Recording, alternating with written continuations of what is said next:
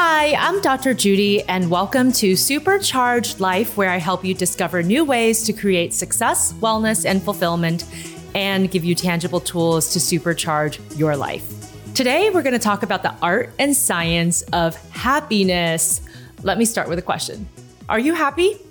It's a simple question, but one with surprising depth. What does happiness even mean? Is it the fleeting pleasure you get from a slice of chocolate cake? Is it the satisfaction of a job well done? Or is it simply a joy for life? I feel like this discussion is always timely, but especially now as we have been facing unprecedented challenges globally.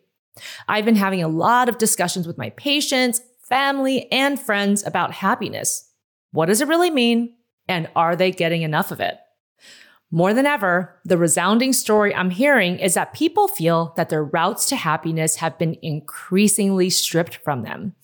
The limitations of the pandemic and the barrage of negative information online makes it harder to achieve this coveted state. I totally get it. I'm a total extrovert and a super active person by nature. I love being out and about, and some of my happiness-inducing activities include enjoying a meal with friends, going to the theater for shows or heading to sporting events, checking out museums and art installations, and doing various activities outdoors from hiking, biking, snowboarding to the flying trapeze. And a lot of those things come with restrictions now, and it makes it harder to partake in them with the regularity that I did for years of my life. And I'm hearing similar stories from my loved ones and colleagues. They're feeling those same strains on their happiness quotient, and this can cause distress, anger, sadness, and even hopelessness. If this resonates with you, listen on, because we're going to delve deeply into the art and science of happiness today. I'm going to answer your biggest questions about how to get more of this feeling and reveal the 5 habits of happy people. I'm willing to bet that you'll leave this podcast episode feeling a surge in happiness right away with what you'll learn. So how do you define happiness? I know that most people probably don't feel they need a definition of happiness. Truthfully, you probably feel it or don't feel it at any given time. But oftentimes, we're overly focused on a very narrow definition of happiness, that of the abundance of positive emotions and at the same time, the absence of negative emotions. And who can blame us? Who wants to feel negative emotions? They're unpleasant, and so of course, we learn to push them away. Mass media even encourages us to do this most of the time. Think of all those feel-good ads that you see. I particularly recall those antidepressant medication commercials where the person starts taking their prescribed medications and all of a sudden they're skipping across the lawn and dancing under the stars with a romantic partner. But is that really how it works in real life? Are we setting up an overly rosy picture that most people can't live up to? In recent years, there has been an explosion of scientific research revealing precisely how positive feelings like happiness are good for us. They motivate us, help us to overcome challenges, buffer us from some effects of stress, connect us with others, and promote healthier mind and body outcomes. A quick Google search of happiness yields thousands of articles that vibe on this theme. Clearly, people want to know more about it and how they can get as much of it as possible. But did you know that there are some potential pitfalls of happiness? Yes, you heard that right. And we're going to start by talking about happiness facts and myths and how understanding this is one of the keys to achieving a more balanced and healthy life. So let's play a game. I'm going to read you some statements and we're going to play a round of fact or myth. Answer yes if you believe this is a happiness fact, and no if you believe this is a happiness myth. Fact or myth? Happiness can increase creativity and feelings of safety. Believe it or not, this is a myth. Happiness has a cost when experienced too intensely. Yes, at moderate levels of happiness, it can open our minds to foster more creative thinking and help us tackle problems or puzzles. But research by Mark Allen Davis shows that when people experience overwhelming amounts of happiness, they lose the ability to tap into and channel their creativity. Fact or myth? The pursuit of happiness might cause us to be unhappy. This is a fact. Here's the weird paradox. The more one strives for happiness, the less likely it seems that people can hold on to it for very long. Researcher Iris Mouse shows that the more people strive for happiness, the more likely they are to set a high standard for happiness and then be disappointed when that standard is not met all the time. Fact or myth? Overly desiring happiness might lead us to risky behaviors. This is also a fact. People who are in a type of happiness overdrive might actually engage in riskier behaviors and disregard threats. This is because an overfocus on positive emotions at the expense of other feelings might lead you to attend only to the positive things around you and overlook warning signs in the environment. There is a mechanism that we all have called the risk-reward assessment, and it is important in how we make decisions. If we overly desire happiness too much, this mechanism gets thrown off, and we might disregard things that can hurt us because we've got tunnel vision and want to experience happiness at almost any cost. This may lead one down the path of overly indulging in alcohol, experimenting with drugs, binge eating, and the like. And finally, fact or myth? Happiness means experiencing positive feelings and none of the negative ones. This is a myth. And this is what I was referring to earlier, that we as a society have come to take on a much narrower view of happiness that actually does greater damage than good. So let's get back to that question. How do we define happiness? The Greater Good Center at my alma mater, UC Berkeley, has been a leading source of scientific information about happiness, and they embrace a happiness definition set by positive psychology research Sonia Lyubomirsky that defines it as the experience of joy, contentment, or positive well-being combined with a sense that one's life is good, meaningful, and worthwhile. What do you think of that definition of happiness? Personally, I love it and think it's a great definition to aspire to. It captures the fleeting positive emotions that come with happiness, along with a deeper sense of meaning and purpose in life, and suggests how these emotions and sense of meaning reinforce one another. And here's the rub, guys. If you embrace a holistic view of happiness that takes into account the full picture, you'll be able to reap the benefits associated with happiness and much less of some of those downfalls we just discussed. One more important thing I want to share with you before we get to your questions. I'm going to introduce you to a concept that may be new to you, but I believe is really important to understand.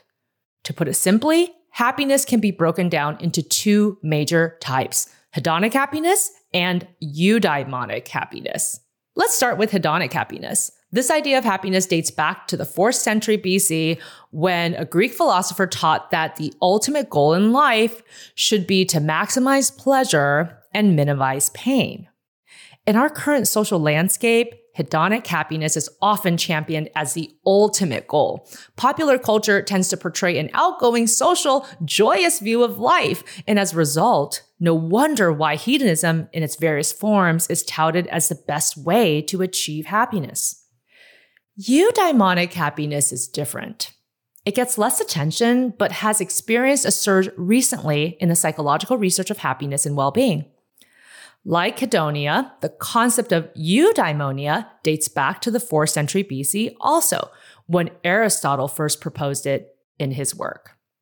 According to Aristotle, to achieve happiness, one should live a life well lived and live their life in accordance with their virtues. He claimed people are constantly striving to meet their potential and be their best selves, and that leads to greater purpose and meaning. Both kinds of happiness are necessary to maximize well-being. A study by Luke Henderson and his colleagues showed that hedonic behaviors increased positive emotions and life satisfaction and helped regulate feelings, while eudaimonic behavior led to great meaning in life and more experiences of elevation, or the feeling that one experiences when witnessing moral virtue. Hedonic happiness is achieved through experiences of pleasure and enjoyment, while eudaimonic happiness is achieved through experiences of meaning and purpose. And when you're tackling something with purpose and conviction, it is near impossible for all of your emotions to be positive in nature. Think of all the big goals and important milestones in your life, whether it involves relocating across country for new opportunities, having and raising children, getting a higher education degree, or digging deep in psychotherapy for self-development. None of these worthwhile undertakings lack negative sensations somewhere along the way. From self-doubt to anger to sadness or confusion, you've probably experienced a gamut of emotions in the process. But if I ask you now if that was all worth it, you probably would answer with a resounding yes. And similarly, along the way of these goal pursuits, you've no doubt experienced real emotional highs as well, celebrated small and big victories, and experienced surges to your self-confidence. Even as you recollect them now, it brings up positive feelings. In these examples, you can see how both hedonic and eudaimonic happiness pervade your most important life experiences. This concept is made so clear by the movie Inside Out. I don't want to spoil it for those of you who haven't seen it yet, but this is an amazing educational and entertaining movie for children and adults to learn about the complexity of emotions and to embrace it all. In the movie, the main character experiences a beautiful moment with her parents where she feels sad, grateful, happy, and relief all at the same time. And that's really how the most cherished experiences in our lives are experienced, all at once, with the blurrings of boundaries among them.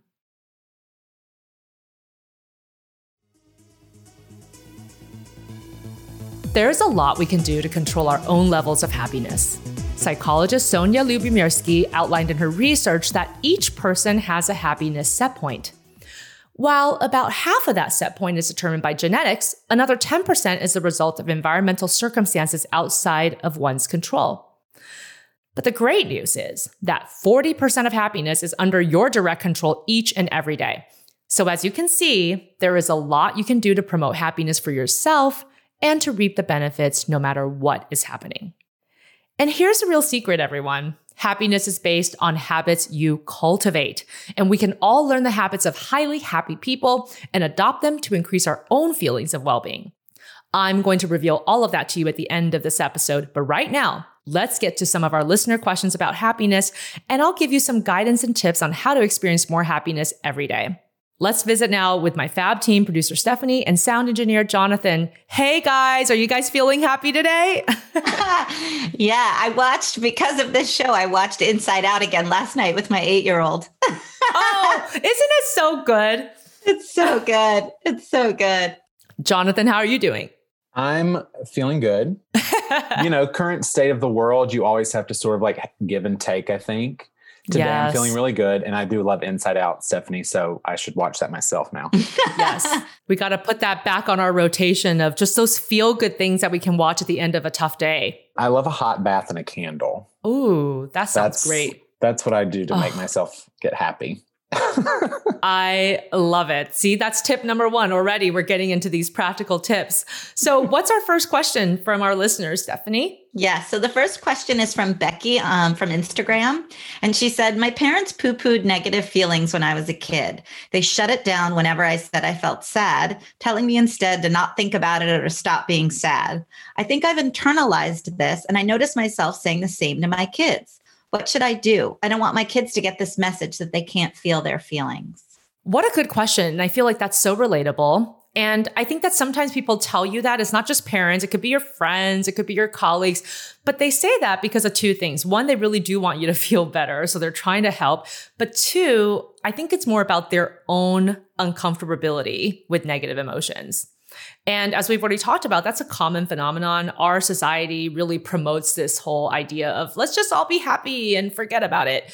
But when somebody hears that and they're having a negative emotional state, they feel invalidated. And then they also judge themselves like, oh, right, why am I not happy? Maybe I should be. So I think this is a great question from Becky. And I think in terms of something that could be helpful for her as well as for her kids, it's really about just sitting with it without needing to fix it. I feel like sometimes we talk about how when a problem comes up, people want to quickly cover it up, bandage it up. But sometimes it's also okay just to recognize that it's there, accept that it is what it is in the moment, and also recognize that feelings are transient. They are like waves in the ocean, and The more you fight with them, the longer they actually linger. But if you kind of just let it be and know that they're going to pass, they actually do tend to dissipate faster. And as a parent, I think when you hear from your children that they're not feeling well, instead of dismissing it or running right to a gratitude exercise, instead of just letting them process it, I think it's just important for them to sit with that. And as a parent, tell your children, I'm hearing that you're telling me that you fill in the blank with the emotion. Tell me more about that. What's going on? It's really important that we don't even apologize. Like, I'm sorry you're feeling that way, because again, that puts a value judgment on the feeling. So instead, just say, I hear that you're feeling sad. What's going on? And just listen to what they say. And really, the incredible value of just sitting and listening and maybe not offering a solution, but just saying, I understand, I hear you. And then finishing up with, what can I do to help? Because sometimes your kids will have really good ideas like, well, I think I just need to take a quick nap right now, or maybe we can go and make my favorite snack. And then that way you engage them in the problem solving as well. And I think that that's some advice that Becky maybe can try on herself the next time that she's not feeling so well. All right. The next question is from Parker from Twitter. He asks, my wife and I get into this debate a lot. She comes from a family that hardly ever argued, and I think she believes that's a worthwhile goal for our relationship. This leads to a lot of resentment and things I believe need to be discussed and don't get talked about. What's the research on happiness in relationships? Is the absence of conflict really where it's at? Absolutely not, Parker, but I totally understand why we would think that way. And I've certainly had patients, friends, even family members who brag about the fact that they don't fight with their significant others. And actually, to me, that could potentially be a red flag. Not always, but sometimes. And here's why. Two different people coming together and trying to make a life together. There's just no way that you're not going to argue. And if you are with somebody for years and years and you've never argued, that to me shows that maybe there's a bit of a disengagement in the relationship, that maybe there's things that you're not talking about, that you're not fully being honest with one another. And that does lead to resentment down the road. And also it causes the couples to possibly withdraw from each other more. And one day they wake up and they don't even realize who they're in the relationship with anymore. And so we definitely don't want that to happen. I think that information gets put out there because, again, we're always trying to run from negative feelings. And obviously it doesn't feel good to have to argue sometimes. But if you can argue without putting the person down, calling them names, or being otherwise emotionally abusive, arguments can actually be really healthy. You air out your conflicts and then you try to problem solve them together. And so I think Parker and his wife, one thing that they should be thinking about is, how can you have a constructive conversation that doesn't go off the rails, but everybody gets to say their piece? And my best advice for how to get this process started is just to start having and creating these moments where people can just bring them up and it's routine. So sometimes we call them family meetings, but every couple of weeks you can set aside 30 minutes. You guys can each get a cup of tea and you guys can talk about whatever comes up, whether it's scheduling for what you'd like to do over the next week or two, or, hey, I just wanted to talk about this chore that's not getting done and how we might be able to solve the problem together. I think it's really important just to have that time set aside so that there's a place and a forum where you can air out your conflicts and concerns. But at the same time, the research shows that it's not really about the number of conflicts people get into. It's about the positive and quality moments that people share. And so aside from creating space to talk about potential conflicts, it's also important to create space for positive events and interactions. My husband and I love having coffee with each other on the weekends. It's sort of a ritual that we do together and it's really lovely. We kind of just sit. Sometimes we're reading, sometimes we're talking, but it's just a time and a space that we've created for ourselves to have that quality time. So I think, Parker, please chat with your wife and make sure you create a positive and quality moment space, but also a space and a routine for discussing problems that need to be solved. Great. Okay. So this next question is from Carmen from Instagram. She says, I hear what you're saying, that happiness isn't all about positive emotions and no negative ones, but it sounds impossible to want to embrace the negative ones and accept them. Any tips on how to actually do that? I don't know if I'm really convinced that's actually something to aspire to. Carmen, she's such a realist, and I totally get it. Nobody wants to experience negative emotions all the time. But if we try to run away from them, they actually come up so much more and come back oftentimes much stronger than when it first started. And so it's not so much about liking the negative emotions. That would be crazy. Who likes negative emotions? But it's more about just accepting them when they come up. And that is, of course, easier said than done. But one of my go-to techniques is to really just slow down and acknowledge the negative emotion that you're experiencing. Give it a name. So whether it's sadness, anger, boredom, call it out. And then I love to do this mindfulness exercise where you try to physicalize this emotion. So when something's inside our brains and our bodies, it feels so murky, like they're going to go on forever. But if you can physicalize that feeling, imagine, for example, that sadness is a physical object in your world, and then describe what it looks like. Describe it with your 5 senses. Okay, it looks like a bowling ball and it's the color black and it's pretty heavy and it's rough around the edges and I'm holding it in my hands and this is what sadness looks like to me. This accomplishes 2 things. One, when you physicalize something, what's helpful about it is that you're making it concrete and you're making it separate of yourself. It's something that's outside of your body, outside of your mind. It is not you. It is just a feeling that you're having. But secondly, physical objects have boundaries. Even the Grand Canyon has a beginning and an end. Even the planet Earth has a beginning and an end. So when something can be physicalized, you can really see that it's concrete and that there is a beginning and an end to it rather than this amorphous thing that can go on and on inside of you. So the next time you're feeling a negative feeling, try this technique out. Only takes a couple of minutes and let me know how that works for you. All right. The next question is from Instagram. Ling asks, I'm a supervisor at work leading a team of 10, and I often wonder how best to keep my team motivated and happy because I know that's associated with productivity. Any advice to motivate them to be more productive and feel appreciated? For sure. And Ling, this is such a great question because, of course, happiness and joy are associated with higher productivity, and that research is really strong. You want to do it from a genuine place. And I think the genuine place that you come from is really caring about the values of your team members. What do they find important? What do they aspire to? What are the things that keep them going? And there's a couple of other episodes that we recorded in the past that you guys should check out because there's some helpful tips in both of these episodes. We did an episode about the animal types and how people can be motivated by different things depending on your personality. So definitely check that out because that's one way to understand your team members better. Understanding whether they're a panther or a peacock or a dolphin or an owl. It really has something to do with the types of ways they prefer to work and how they feel appreciated.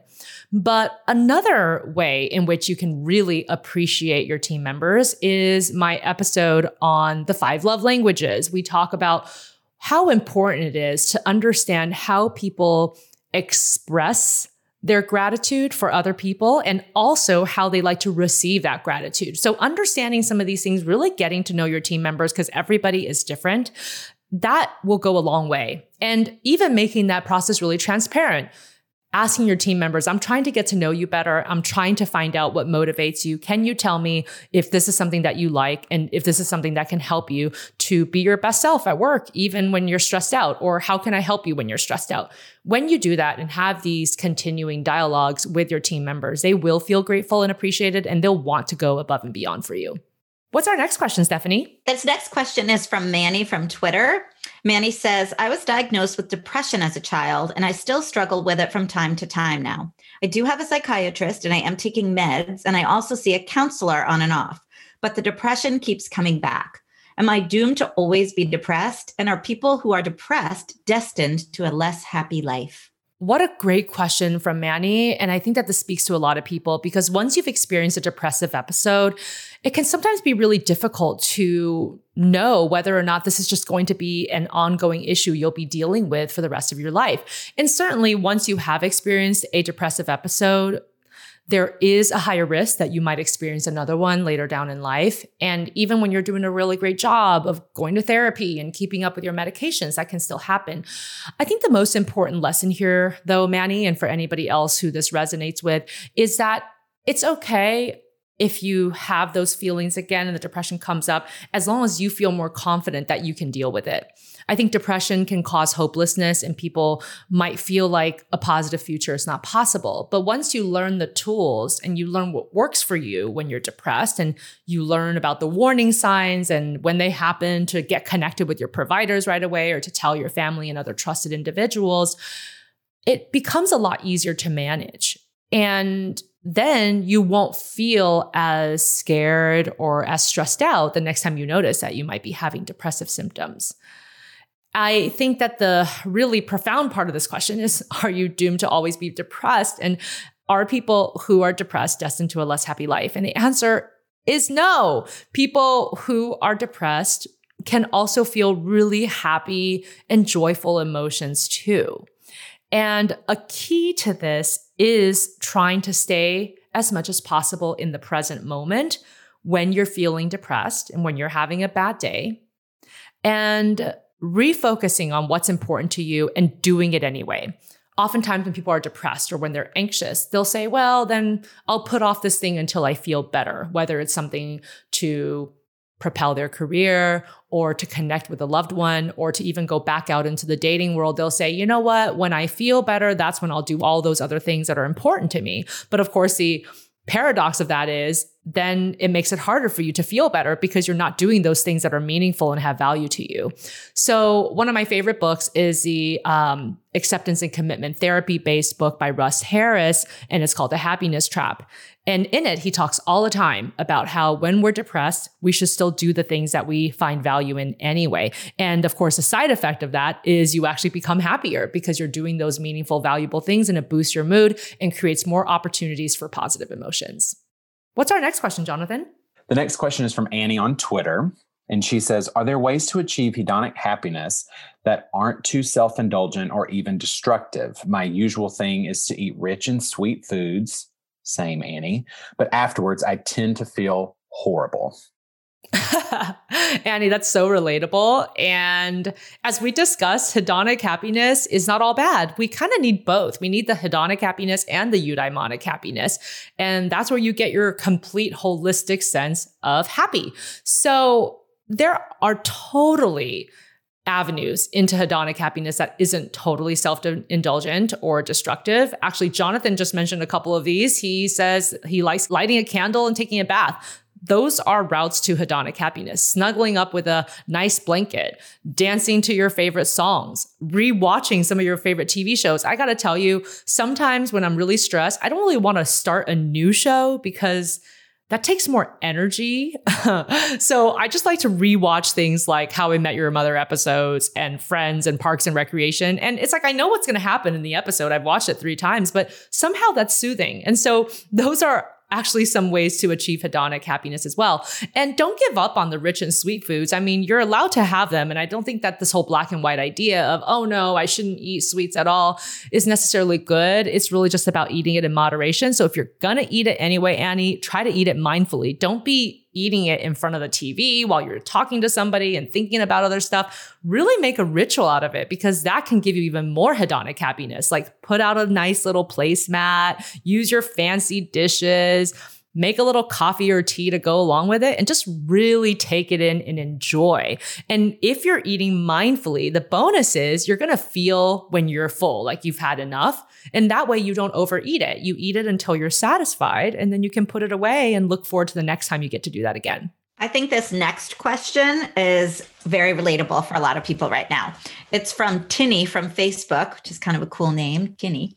She said, I feel more isolated than ever due to the pandemic. I live alone and I'm in a higher risk group for COVID-19. So I've been very conservative in terms of being out and about. I noticed that I've been feeling more down and hopeless too. What can I do? Wow, Tinny, that is a tough question. And like you said, Stephanie, super relatable. And as we know, COVID is so personal for everybody and everybody's protocol is different, especially when you're in a high risk group. You're going to take more measures to protect yourself. But even though you might be more physically safe, you are going to have some of those feelings of loneliness and sadness and just feeling isolated from the people that you love. So one of the things that is really important and that the happiness research shows is that social connection is one of the major keys. So you can't give up on that, even though things are a little tougher now.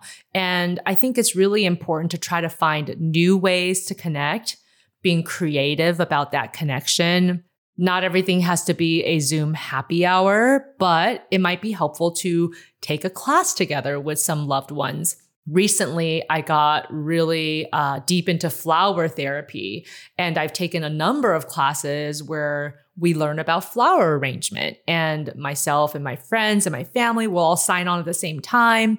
And what's really wonderful about that type of creative social interaction is that there's both a process and a product that you can enjoy. So you kind of get to enjoy the process of creating the arrangement. And then you get to see the beautiful arrangement in your house and appreciate it for days to come. So Tinny, I would say that it's important to challenge yourself to think a little bit more about new and creative ways for connection, and definitely make sure that you make it a goal to do something to connect every single day. Even if it's small, even if it's just picking up the phone and calling one friend, just put that goal out there for yourself, because we do need that daily social connection. And then the second piece is other ways to increase happiness are to do little activities from what we call a pleasant activity list. This is a tool from cognitive behavioral therapy. If you Google pleasant activity list, there will be so much free information out there, PDFs of hundreds of ideas of things that you can do when you're feeling down and feeling hopeless. And some of them take 10 seconds to do, 1 minute to do, 3 minutes to do. So it's definitely doable. And putting that on your to-do list every day too, just making sure that you make connection with at least one pleasant activity a day and one social connection a day. All right, Dr. Judy. The last question is from Xander on Instagram. Xander says, I'm a therapist in training, and I wonder sometimes if I need to be a role model to my clients for happiness. There are days I don't even feel like going to work, and it can be tough. How much of this should I be sharing with clients, and how can I help them when I am feeling down myself? Great question. I think this applies not only to budding therapists, but just people who like to be helpful, people who are in leadership positions, or people that generally maybe your family members and your friends look up to, and you kind of feel like I have to keep this going all the time. Well, no, I think the best role model is somebody who can say, hey, I'm just like you. I feel the same way that you do sometimes. And here's what I've done to try to get out of it. And sometimes I've been successful, sometimes not so much.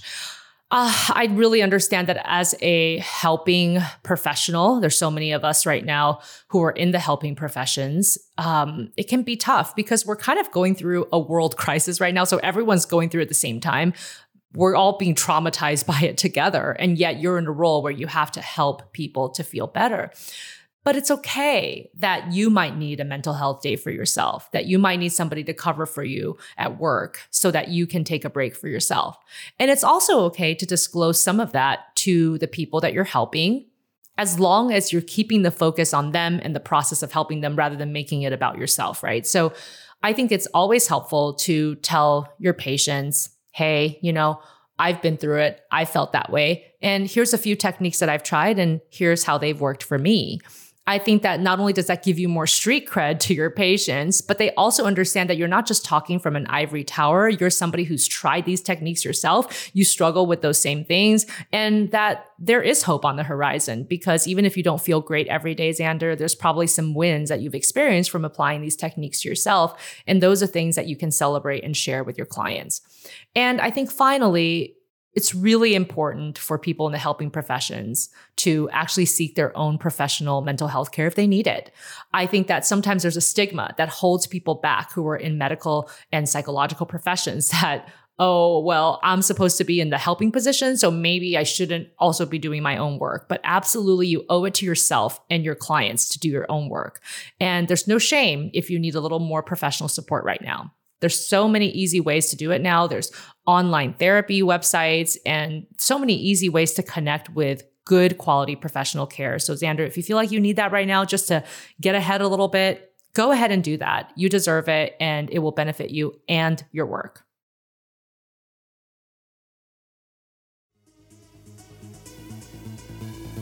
Wow, guys, such great questions. And again, such an important topic because we all want to feel happy. Who doesn't want to feel happy? And that brings me to today's supercharged tips.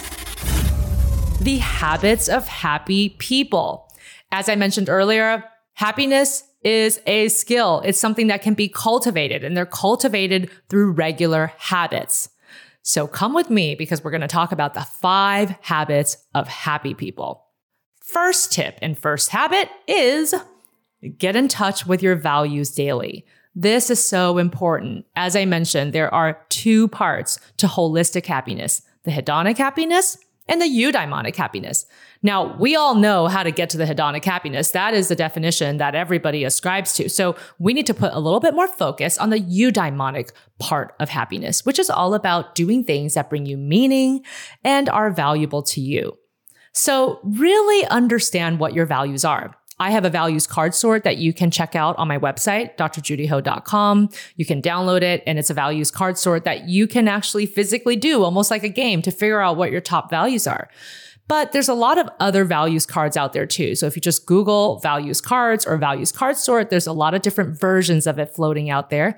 And it'll be really helpful for you to really understand the things that are the most important to you, and then make a commitment to touch base with your top 3 values once a day. So for example, if one of your top values is community, make a little tiny goal every day to honor that value, whether it's picking up the phone to call a friend or writing an email to somebody to express your appreciation of your friendship with them. All of those things are examples of how you could make contact with that value daily if it's important to you. The second habit of happy people is that they practice creative gratitude. So I know we've talked about gratitude a lot. You probably feel like it's being rammed down your throat, but guess what? It works. That's why we keep talking about it. But if you feel like sometimes gratitude gets boring, or if you feel like it's being forced down your throat, then think about creative ways to spin that gratitude. It doesn't always have to be journaling about all the things that you like, all the things that you appreciate in life. It could be maybe doing something nice for somebody, really paying attention to what other people enjoy and honoring that by doing something that you know they really like, not necessarily what you like. It could just be you expressing out loud how much you're thankful for someone else. So again, instead of writing it down in your journal, just tell somebody how you feel. Tell them what they mean to you in your life.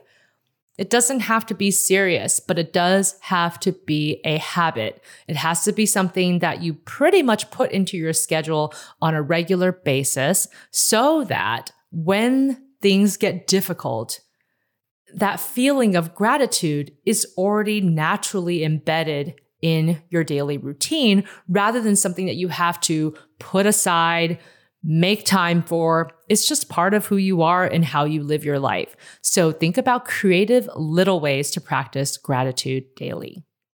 The third habit of happy people is that they find refreshing ways to be in the moment. We talk about mindfulness all the time, but mindfulness doesn't mean that you're cross-legged in meditation mode. Mindfulness just means that you're paying attention to one thing at a time. You can be doing something for work mindfully. You can be having your coffee or your tea or a slice of cake mindfully. You could be watching TV mindfully. How many of us have been doing that? I feel like everybody watches TV and has their phone on at the same time, looking at stuff on social media. So just do one thing at a time. Did you know that when you are more singularly minded and do one thing at a time, that actually boosts your feelings of happiness and well-being right there in the moment? That's all that it takes.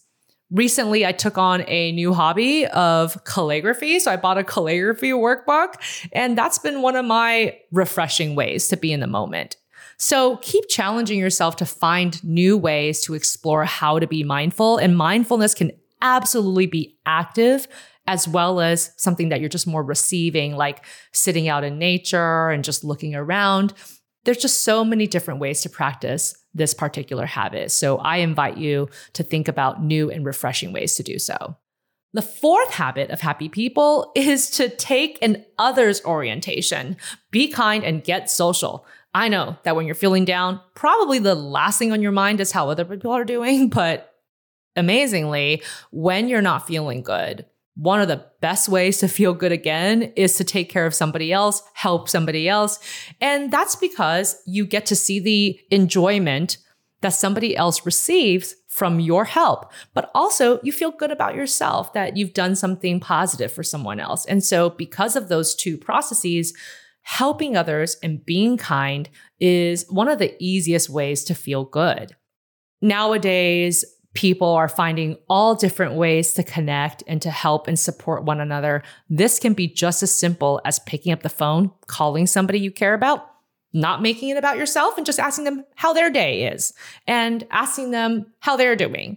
That's it. It can be so simple. And again, such an important habit. And the last habit of happy people is to practice hygge. Have you guys heard of hygge? It's spelled Hygge, and it's a Danish word. And there's a lot of research that shows this idea of hygge is really happiness inducing. Hygge has been described as coziness of the soul. And did you know that Danes are considered the happiest people on the planet despite their long, hard winters? So obviously they are tapping into a secret that is keeping them feeling good. And hygge is a way of life for them. So what is hygge? Well, hygge has a few key ingredients, and they include concepts like togetherness, presence, indulgence, relaxation, and comfort. In many ways, hygge is like a hug, just without the actual physical touch. And what it really comes down to is making the most of little daily pleasures. So hygge is all about creating a cozy atmosphere, doing self-care, perhaps learning a craft, enjoying little pleasures like sweet treats, and bringing people you love into this concept. So even if you don't live with some of the people that you really care about, you can all do a hygge session together over Zoom. How's that for a new idea of social connection? So there's a lot of research out there and a lot of readings about hygge. If you think this sounds like a fun and intriguing topic, look into it more and practice it daily. Thanks for listening to this episode of Supercharged Life. If you like the show and want to learn more, follow me at Dr. Judy Ho. Remember to subscribe, download, and tell your friends, and take a moment to leave a review. It'll mean so much to me. I read all of your reviews, and today I want to shout out a listener. Her name is Song1, and she says, perfect mix of entertaining and educational content. As a student of life, I highly recommend this podcast for anyone interested in learning more about the personal and professional development aspects of life. Thank you so much for that lovely review, and if you leave me a review, I will look forward to shouting you out on a future episode. I'm Dr. Judy, and remember, anytime is a great time to supercharge your life. This podcast has been produced by Stage 29 Productions for entertainment purposes only. The contents of this podcast does not constitute medical, psychological, or professional advice, do not reflect the opinions of this company, any of its parent companies, affiliates, subsidiaries, promotional sponsors, or advertising agencies. The views expressed by the host and guests are their own, and their appearance on the program does not imply an endorsement of them or any entity they represent. For medical, psychological, or other advice appropriate to your specific situation, please consult a physician, a psychologist, or other trained professional. For more information, please go to stage29.tv.